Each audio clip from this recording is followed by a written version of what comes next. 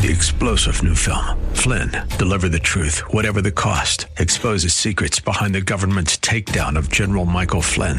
Flynn knew what the intel world had been up to. He ordered the first audit of the use of contractors. This set off alarm bells. He told the truth. He was the most dangerous person for Donald Trump to hire. They had to get rid of Flynn. Flynn, deliver the truth, whatever the cost. Available now. Watch it today. Go to salemnow.com. salemnow.com. The views and opinions expressed by Rob Black and his guests are not necessarily those of the Wall Street Business Network, this station, its management, owners, or advertisers, and should not be construed as legal, tax, or investment advice. Always consult with the appropriate advisor before making any investment or financial planning decision.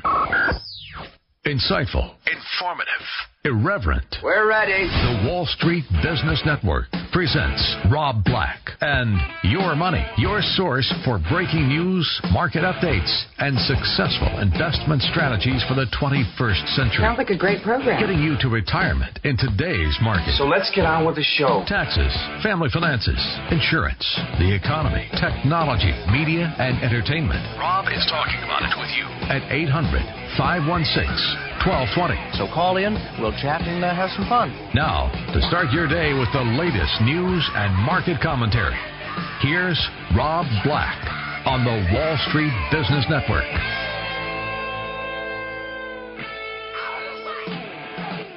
I'm Rob Black, talking all things financial, money, investing, and more. Anything you want to talk about, we can talk about.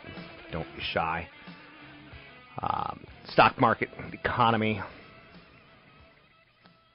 We could talk about Dracula dying. He's dead. He's gone.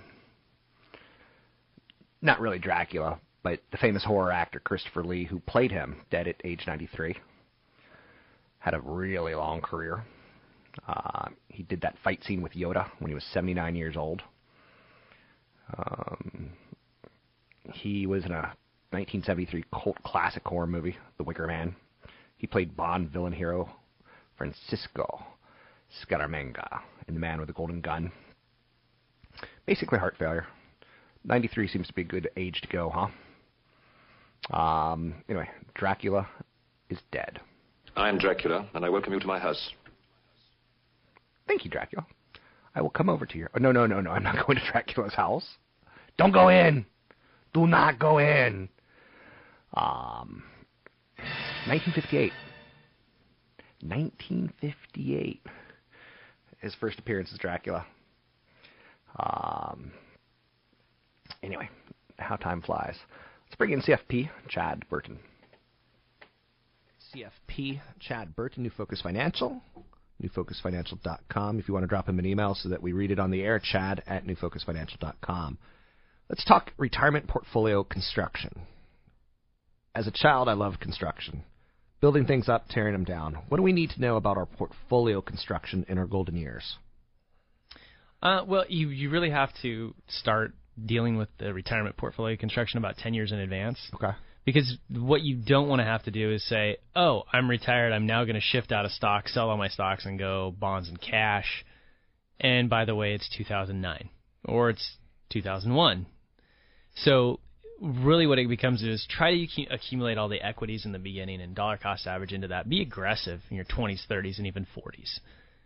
And then that way you can slowly accumulate the bonds and the cash side of the portfolio later on, so your stocks sit there and continue to reinvest the dividends, compound, and accumulate. So then you end up with 3 years' worth of expenses and safe money, and then the rest in a nice balanced portfolio. So that's kind of one of the main pillars of what the start is. Because if you have that expenses in cash, the 3 years' worth of portfolio draws in cash, you can weather a bad market. Even if you start your retirement in a bad market, you're going to be okay. If we were having some day beverages, do a little day drinking, could I get you to say no bonds for portfolio under 50 and just accumulate these later? Well, yeah, especially on a period of rising interest rates. Yeah. However, there's some attractive areas of high yield and emerging market debt that have a nice 6-7% return. And really, we need to see revenue growth out of companies. Otherwise, we won't get that grand rotation from bonds to stocks. We need to see revenue growth, not just central bank involvement. And we need to see it soon, because there's so many good things happening, monetary policy, economic policy. Yep. and we're not getting that revenue growth yet. And if we don't get it soon, there's an economist that I was recently reading that said we'll never get it. Well, that's why you get these people that are out there saying don't buy bonds at all, but you still don't have just the pure revenue growth. We've got the bottom line growth that says exit those areas and create that grand rotation. And it's a global world, so you also have to have about 20% of your bond portfolio in international bonds as well. So there's always opportunities out there somewhere. Now, international bonds are different than emerging market bonds, right? Not necessarily. You want a good, flexible global manager. Okay. That can do some emerging market debt. There's emerging markets that have better balance sheets than we do. They don't have all the debt that the U.S. does. But there's currency issues you have to deal with. So the manager has to be good with bonds and with currencies and be able to hedge that. Okay, I think I'm on to all this. What else do we need to know as far as portfolio construction and maybe some deconstruction? When do you start selling some, if it's like overpriced, not overpriced, but if it's had a big move, do you deconstruct your retirement portfolio and construct some of the unpopular areas? Yeah, I mean, the easiest way to do it is you have your cash. You've calculated very carefully your annual portfolio draw. At the end of each quarter, you're spending your cash. And at the end of each quarter, if you have a positive quarter, if you've spent $20,000 of cash and you got $40,000 of gains in your portfolio, sell 20 of that gains. Yes, that means you pay taxes. Replenish the cash. Pull the winnings off the table. It's as simple as that. It's really a monitoring situation. If you have a negative market quarter, you just rebalance inside the portfolio. The income that we get from Social Security, and again, you and I have this argument that it may not even be available to you and I, but let's say mom's getting $20,000 a year of income. Do we look at that as like $400,000 of securities? No, a lot of people ask that, or they say, is my pension make up for my bond allocation? Okay. It really doesn't. The way the calculation works is that, let's say you calculate your taxes, healthcare costs, and everything else, and that number is, $150,000, and you're getting 30 from Social Security and 20 from a pension.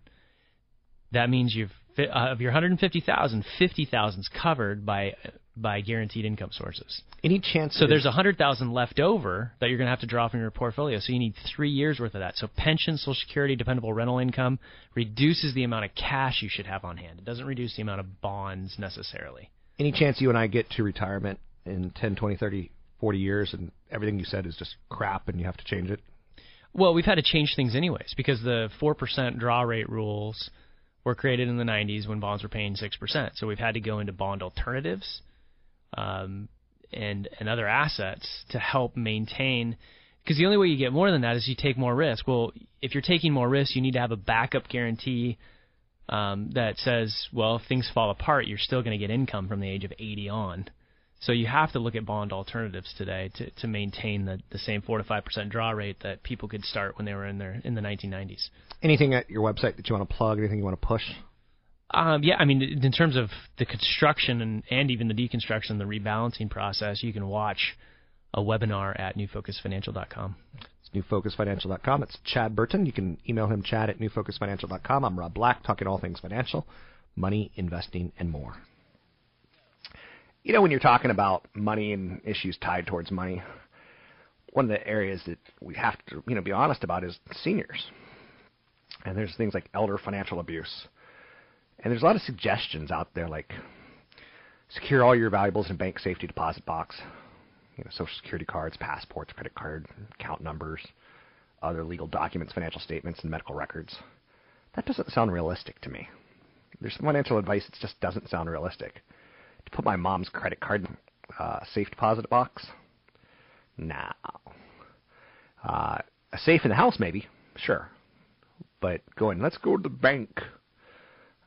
I don't get. It just doesn't seem realistic.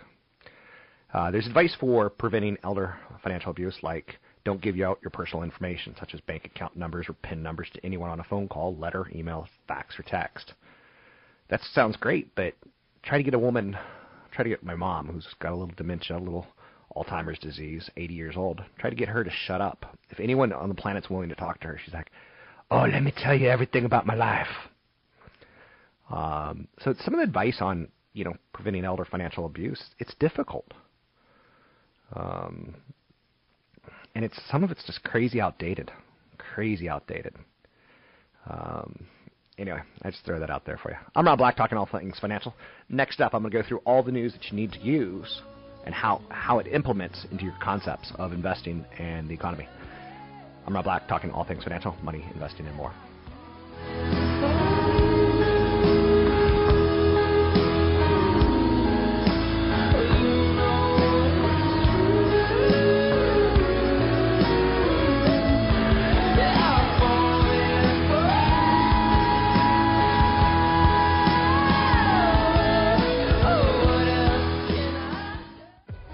And we were bound to the city light. Last night turned falling into that night. Focused on what you feel. Just when you were calling and I was like that.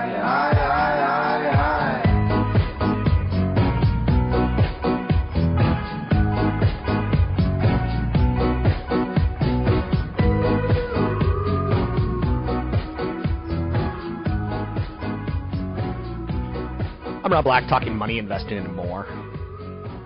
As I've told you before, this is my favorite segment of the show because I get to kind of encapsulate everything. LA hit $15 an hour minimum wage. It's going to go into effect over the next basically 5 years.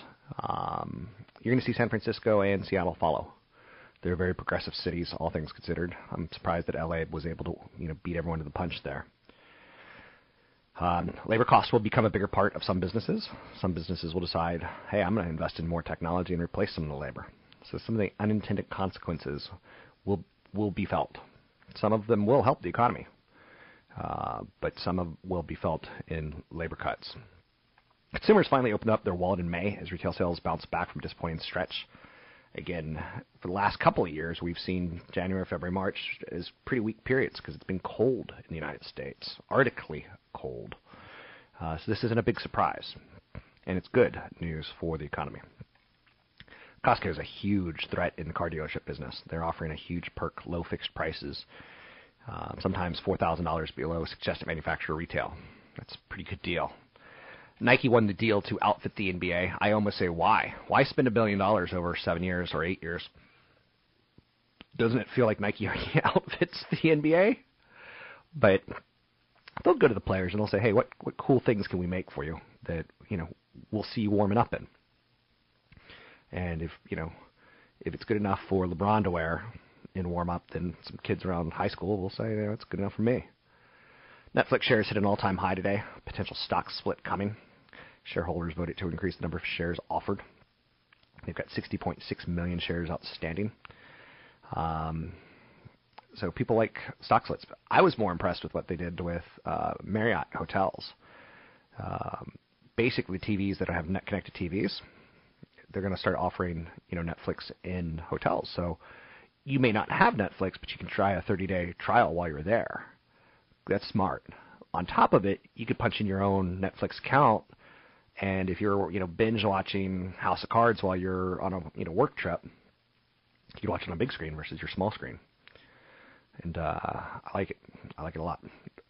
The FDA has backed Amgen's cholesterol-lowering drug called Repatha. That'll generate billions of dollars in sales. Whole Foods is in their streamlined chain 365. I hate this. Wall Street likes higher price stores, not lower price stores. Wall Street likes the elitism that is Whole Foods and not the cheapness that is Trader Joe's. Just from a Wall Street perspective. From a personal perspective, I love it. I don't like the concept name of 365, but it's okay. Facebook is sending out free Bluetooth beacon devices to U.S. businesses that request one. So starting on Monday next week, once a business sets up a beacon, it can detect when a Facebook user on a smartphone is within set distance. A set distance. You can run, but you can't hide from Facebook and from knowledge of what advertisers want on you. Rupert Murdoch is stepping down at 21st Century Fox. One of his sons is going to take over as CEO. The other son is going to take over as a co-chairman of the company, along with Dad. That's success or failure starts at top. That's the business lesson there.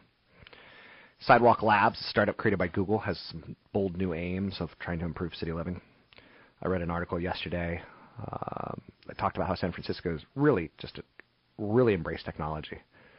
A lot of cities have it, but the founders describe Sidewalk Labs as an urban innovation company that will pursue technologies to cut pollution, curb energy use, streamline transportation, reduce the cost of city living. So they're going to be building technology specifically for cities. I think that's obviously positive. J. Crew. Mickey Drexler is a guru in the world of style. He's not hitting it out of the ballpark right now with J. Crew. In J. Crew, Mickey Drexler, think capri pants. He's had some big hits in the world of fashion. He's been raising prices while other retailers have been cutting prices. H&M, Zara, cheap fashion, fast fashion. J. Crew making things more expensive. Plus, they've totally missed out on the athleisure, the yoga pants as weekend wear lines of clothes that Lululemon, Ann Taylor, and Old Navy have all introduced well, but not J. Crew. Let's go to a caller. We've got Chad. What's on your mind, Chad? Hi, I'm Chad. Chad, I think I can hear you breathing. What's up? Hi. Quick question on the social justification for lower tax rate for capital gains held more than a year. I understand when a company goes public, the money that's put into their stock goes for creating jobs and productive wealth for the economy. But once the stock's out in the stock market, and consumer B buys 1,000 shares and then sells it a year later, and let's say there's a gain, what's the benefit to society on that person only paying 20% on the gain on the stock, when basically none of the money goes for any kind of productive resources or capacity in the economy? I've never quite understood what the justification was for investors getting a break on long-term capital gains. What tax rate would you like for them to pay? Well, I'm not arguing either way. I'm just kind of curious. Obviously, that benefits people that own stocks, real estate, etc., but doesn't really do anything. Usually you have laws that in an economy to incentivize growth, productivity, more jobs, etc. But when you're dealing with a piece of paper that's already funded a company that started, and employed people, and now it's just on the secondary market, I don't understand the value to society about taxing someone less for a gain on that paper note just because they've held it for an additional year. Okay. Maybe there's also a flip argument, and I guess we're just talking and not really trying to solve any numbers. Maybe there's also a flip argument that, short term, you're encouraging people to take more risks so they get more reward for sure, but they also get taxed higher if they pull out their capital within a set amount of time on the short term versus long term. I'm not a big fan of short-term capital gains taxes, and just to make this argument even more insane, and some people have no idea what we're talking about, and thanks for the call. I don't talk taxes a lot on this show, but California's got, they tax capital gains as income tax, and some states do and some states don't, and you throw in, what state's better to die in with an estate tax versus what state's not better to die in, and there's things that just make no sense. Again, the fact that California has different capital gains tax treatments than Oregon or New York, it doesn't. Our tax system is so screwed in this country. I think 20% isn't a bad capital gains rate tax. It's been as high in the past as 35, 38%. Some countries have much higher. Some countries have much lower. Getting people to throw their money into stocks, I don't think is a bad thing. It gives the company, the ability to access capital.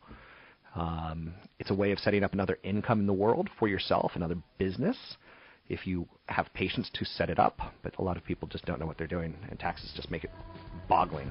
I'm Rob Black.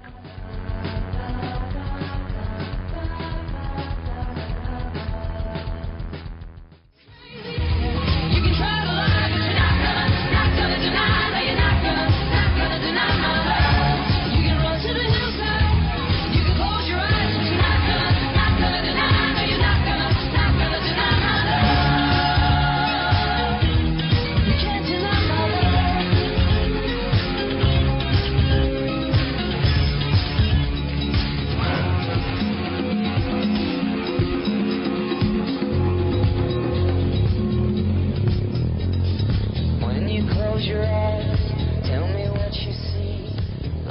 Rob Black, talking all things financial, money, investing, and more.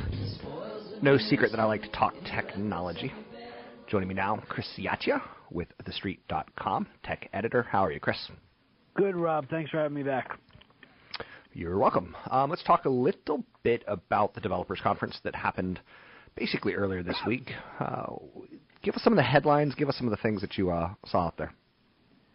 Well, the major headlines from WWDC were largely as expected. You had the unveiling of iOS 9, the unveiling of the new version of Mac OS X, nicknamed El Capitan, which I thought was kind of interesting and funny. You had the unveiling of Apple Music, which everyone was expecting. Rewards are coming to Apple Pay. And the unveiling of a new WatchOS 2, which again, was largely as expected. So it was pretty much, a mundane WWDC, with the exception of maybe having Drake on stage, which kind of got people excited, and then the concert at the end. But it was largely as expected, and I expect things to really start to pick up for Apple in terms of, groundbreaking announcements probably later in the next couple of months, probably starting with September with the next iPhone. Were you a little disappointed that no TV product was announced? Because a lot of people were thinking they were going to slip it in. The keynote ran over 2 hours, so I'm glad they didn't announce a new TV product, because we were sitting there for 2 hours, and then when you factor in wait time, it was a long day. But no, I wasn't really surprised. We'd reported that they've been in talks with Disney, and Disney and Apple are haggling over what Disney content to include in the new streaming service, and it didn't really make sense to have a new hardware TV without a new streaming service to back it up. So it doesn't make sense for Apple to really include that. Maybe they in WWDC, maybe they give it its own event later this year. Or maybe they back it in with the iPad or iPhone when those are announced. But, that wasn't something that was surprising to me. What was surprising out of everything that you saw? What was the headlines that you're like, ooh, I want some of that? I think probably the most interesting thing from my perspective is just how useful people actually realize that Siri has become. On the keynote, they said that Siri is now fielding over 1 billion requests a week, and the error rate on Siri is down to around 5%. So couple that with the new proactive features where Siri basically can predict what you want, whether it's, app usage or, making suggestions or telling you to leave early for a meeting or things of that nature. I think, that was probably the most interesting thing that I saw out of WWDC, especially because you've seen Google move into the predictive search game with Google Now on tap. Yahoo has hinted that it wants to get into this space. So I think that was something that was really interesting and maybe isn't going to move the revenue needle for Apple, but I think it'll make iPhone users that much more stickier than they already are. Anything with the watch, the operating system, I didn't really report on that. Was there anything missing there that I should know of? If you like using the watch, which quite a few people obviously do, the two big announcements from my perspective were the fact that they're starting to move away from the watch as an iPhone accessory. They're going to have native apps be available for the watch so that you're basically not just using, slimmed down version of the iPhone apps. And the other thing is this is kind of, a little nerdy, but you can actually now reply to emails on your watch with actual words instead of either, a preset emoji or a preset yes or no or thank you response. So it's nice to see that, if you're going to be doing things with a watch away from the iPhone, obviously email is one thing that probably all of us have an abundance of in our lives. So if it makes our lives easier to not use the iPhone for email responses, then that's something that I think will help sales of the watch. Anything else on the WWDC event for Apple that you think we need to hit on? The other thing that I think probably is just from Apple's perspective and its partner's perspective is the amount of areas Apple announced that it's entering into space and into competition with. They touched on Apple Music, which obviously goes up against Spotify and Pandora and radio and other streaming services. They built their own news app, which basically puts, I don't want to say the final nail in the coffin for Flipboard, but it certainly doesn't help things. You know, they talked about predictive search like we talked about, so that's one area where Google is going into. And then they're kidding on privacy. You know, they firmly believe that your data is your data and it's not anybody else's to be made money off of. So that really goes up against what Google and Facebook believe because, you know, they're both generally advertising-centric businesses. So it's kind of pitting Google and Facebook almost against Apple in this, you know, war against for privacy and your data and whether to make money off of it or not. So it'll be interesting to see where that battle develops over the next 18 to 24 months. I've heard that, like, Facebook doesn't really share your data. They just promise advertisers that, yeah, if you want a 35-year-old guy who goes skiing and also has a monkey, we'll deliver an ad to that person versus sharing it. Does that change the debate? Like, does it make it almost as if Apple's being less than genuine? You know, I've seen some people say that, you know, that Apple isn't being entirely genuine as it relates to this. But Apple keeps a lot of things close to the vest, so it's hard to know what they're being genuine on and what they're not being totally truthful on.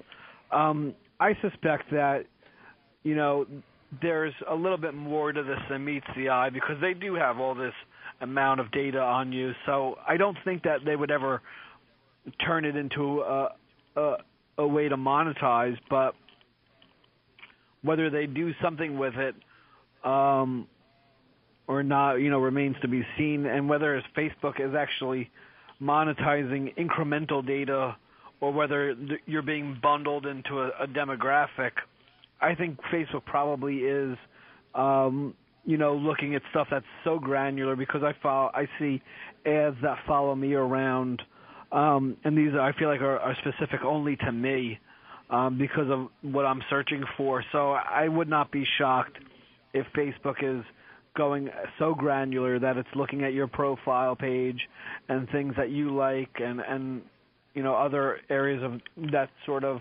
spectrum and, you know, kind of monetizing it that way.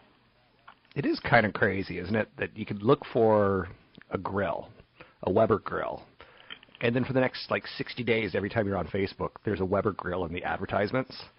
And you're like, did I do that on Facebook? You're like, no, I searched for it on Google, and somehow Facebook got that out of Google or got it out of the browser and put it in their Facebook. It freaks me out at times how well they know me.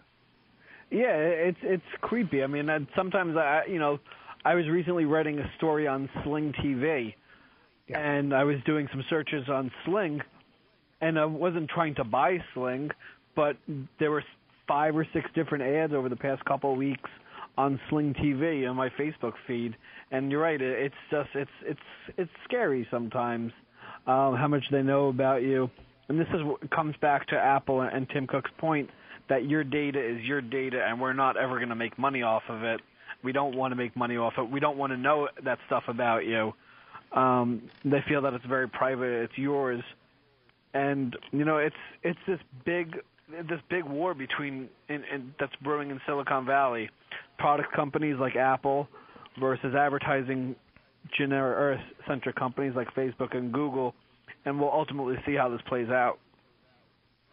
You also did another piece. I'm speaking with tech editor Chris Ciaccia with TheStreet.com. You did another article on Intel pushing diversity, investing $125 million in 4 businesses.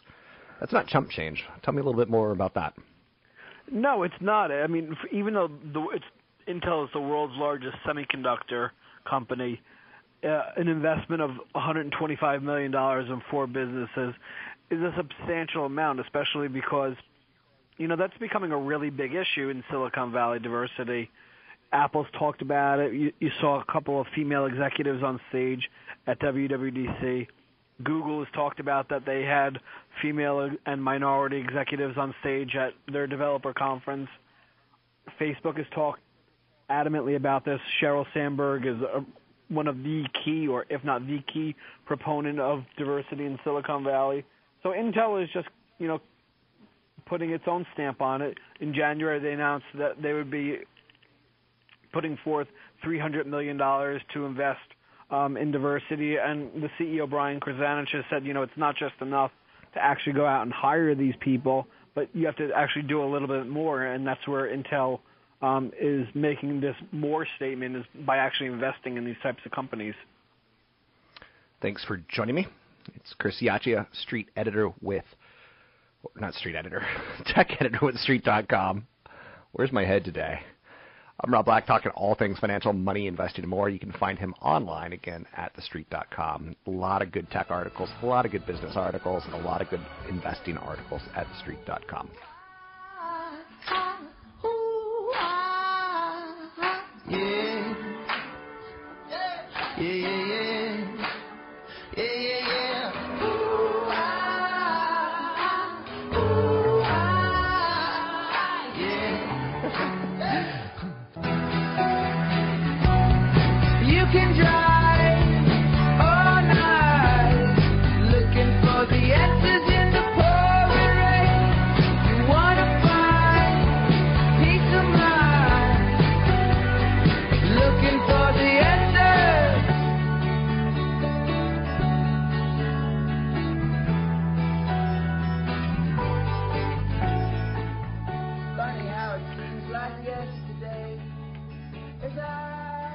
I'm Rob Black, talking all things financial, money, investing, and more. Anything you want to talk about, we can talk about. There's so many reasons to believe credit card companies will continue to charge ahead as far as stocks go. I like MasterCard, I like Capital One, I like Visa. I take a look at them all. As long-term investments, I think they make sense. Consumers can still feel, the sting of the debt from the Great Recession. But that doesn't stop us from swiping our cards. Revolving credit, reflecting mostly credit card debt, climbed at an annual 11.5% rate in April. That's the second largest increase since 2009, September. It's part of a larger trend that's been playing out for decades. Both Visa and MasterCard have seen purchase volume on credit cards soar over 100% since 2000. U.S. is number one when it comes to credit card usage, but international growth is very brisk. Global non-cash payments grew by 9.4% in 2013, led by a 22% increase in developing markets. I was sitting here today. I use a double cash rewards, which basically gets me 2% instead of MasterCard. And I use Barclay Card, the Arrival Plus, which basically gives me 400 free traveling dollars just for signing up. But 2% of all my purchases also go towards points that that are dollars. So that's pretty attractive in my mind. Plus, if you use those points to purchase airfare or a hotel, they give you 10% of the points back. It's a pretty good perk for a guy who uses his credit cards extensively, but I pay them off monthly. So I don't get hit with that, 18 to 20% annual percentage rate. Non-cash transactions are expected to rise to a total of $800 billion over the next decade. I was going to say this. During the show, it turns out that someone stole my credit card, and I got a call from Citibank, and they said, "Did you do these purchases?" I'm like, "Nope. That's all taken care of." I love credit cards because it shows me my budget really smartly.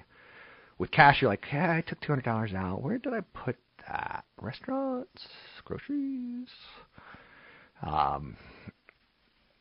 Capital One, I think, is inexpensive. It focuses on the domestic market.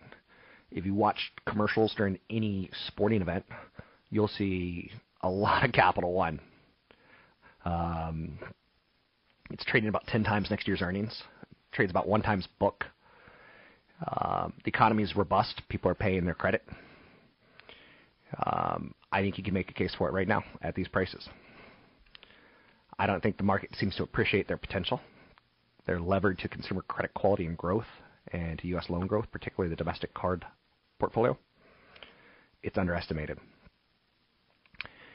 Earning estimates are too low. The company's upbeat first quarter earnings report in April. They deliver better than expected earnings. The valuation should continue to grow up.